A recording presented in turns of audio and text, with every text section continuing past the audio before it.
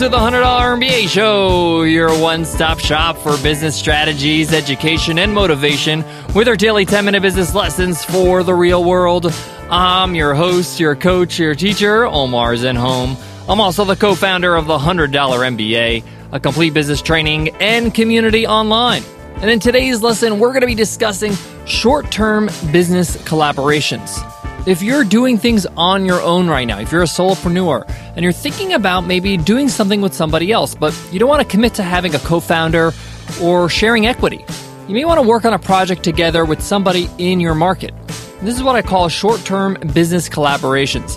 In fact, I'm a part of a short-term business collaboration right now, working on a project with Jason Zook, a good friend of mine and fellow entrepreneur. I'm actually going to walk you through our business collaboration, why it may be a good idea, and how to set the ground rules to make sure it's a win-win for everybody. All right, guys, let's get into it. Let's get down to business.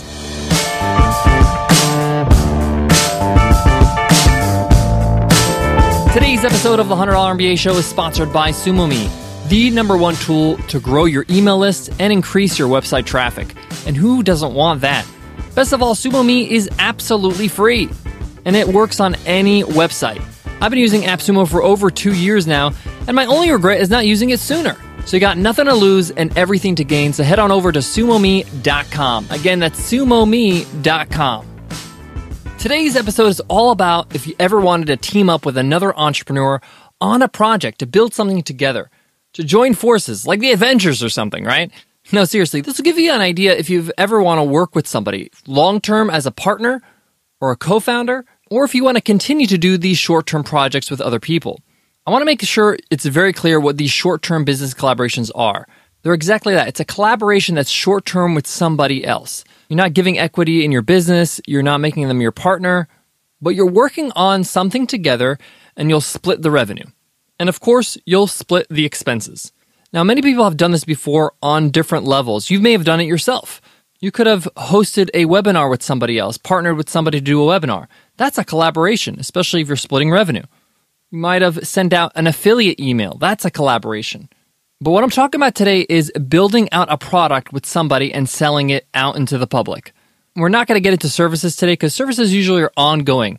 But with a product, it's a standalone thing. You could sell it by itself, and you can even sell it for a short period of time. So how do these short-term business collaborations work? Well, basically, you make up the rules. You and your partner. You decide what works for you too. But there are some general guidelines you may want to follow, things that keep things organized. And like I mentioned, I'm going to share with you what Jason Zook and I are working on, as well as how we work together. Number one, you got to make sure that you have some sort of chemistry. That's what makes a great collaboration.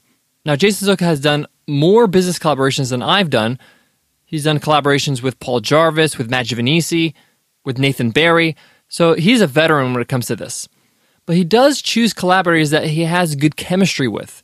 Now, Jason and I are really good friends, and we have a good chemistry together. And the funny thing is that one time we were on a webinar together, and it was probably one of the funnest webinars both of us had. And we realized, hey, we have a really good chemistry together. We really should do something together.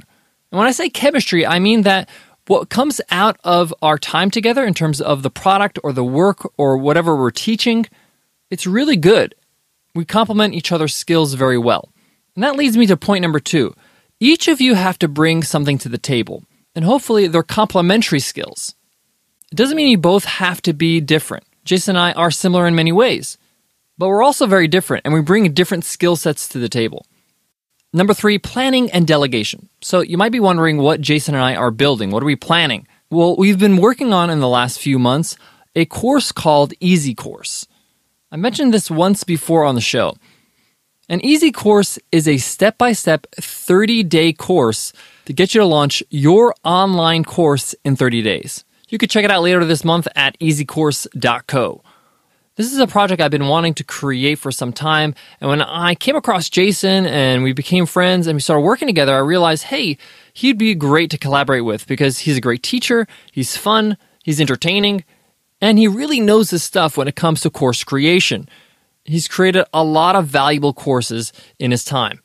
And with my background of teaching and business and the $100 MBA and Webinar Ninja, we just thought this would be a great collaboration. So I mentioned planning and delegation. So when Jason and I started this course, or started planning for this course, we had to sit down and have a grand meeting. And one of the things we established is who's going to do what. But first we had to decide what to do to get this thing done. So we basically made a laundry list, a to-do list of things we have to do to complete this product. From outlining the course, to recording the videos, to the sales, to the marketing, to the webinar that's going to help us launch it, to the website, all these things needed to be listed down. We then made a timeline of progression, when we're going to do what. And then lastly, we delegated who's going to do what. So I was assigned to do certain tasks, Jason was assigned to do certain tasks, and even Caroline, his partner, and Nicole chipped in, and they're going to be doing things as well to help us out. So that was the initial planning of the collaboration. Then it's time to roll up your sleeves and get to work. Everybody's got to do what they have to do to get it done. And as we progress through the work, we often try to meet about it. We have a phone call, we might have dinner together, but the point here is that, hey, are we on track? What is left to do? When are we going to finish this point? Because we both have our busy lives and our other businesses to take care of. So that's really important when you're collaborating with somebody else, making sure everybody is on track. What else do you have to consider in a collaboration? So I mentioned money, and we talked about expenses and profits. And with Jason and I, we're going to be splitting both. And we just keep a record in a spreadsheet of all the expenses that we occur. So I might buy the domain name, that's X amount of dollars. He may pay for web hosting, that's X amount of dollars.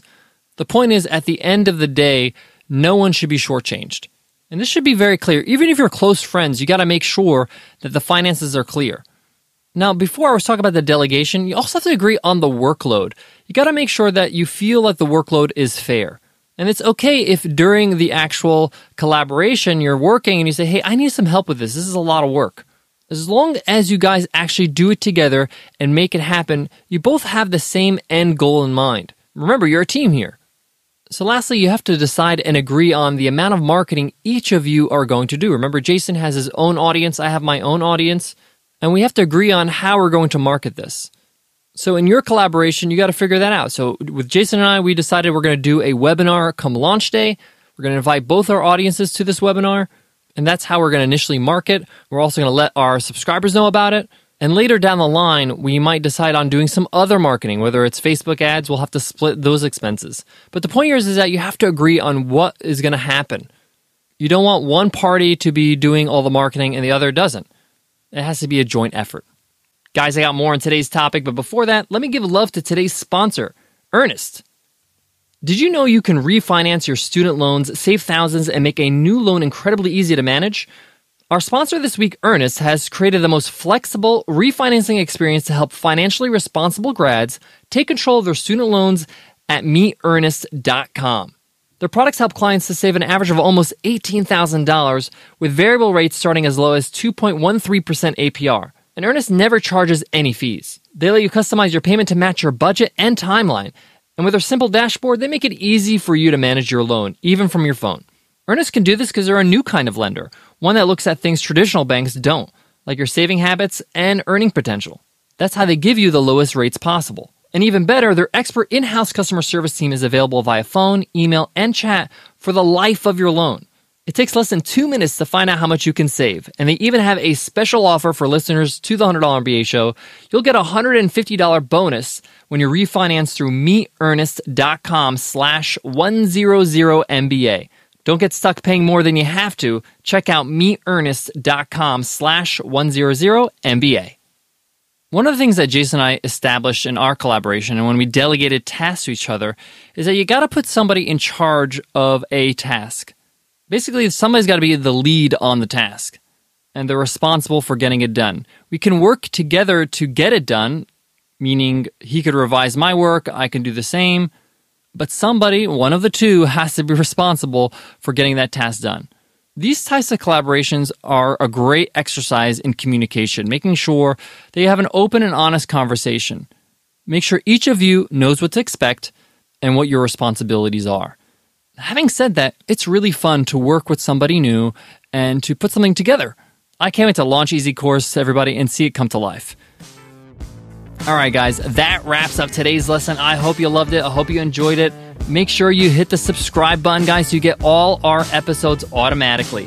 You're going to want to hit subscribe because we're going to be hitting episode 600 in a couple episodes, It's going to be a very special episode. We're going to celebrate. We're going to give away something. Don't want to ruin the surprise. All right, guys, that's it for me today. But before I go, I want to leave you with this. Collaborations work best when it's a win-win. You got to make sure that both parties are happy with the agreement and are also happy on what they're working on. And it's not just some sort of moneymaker. For Jason and I, Easy Course is something that we've both been wanting to see in the market. So we decided, hey, let's create it. A detailed course that walks you by the hand each day for 30 days to make sure that you launch your online course. Make sure there's more than just financial motivation behind your collaboration. All right, guys, I'll check you in tomorrow's episode. I'll see you then. Take care.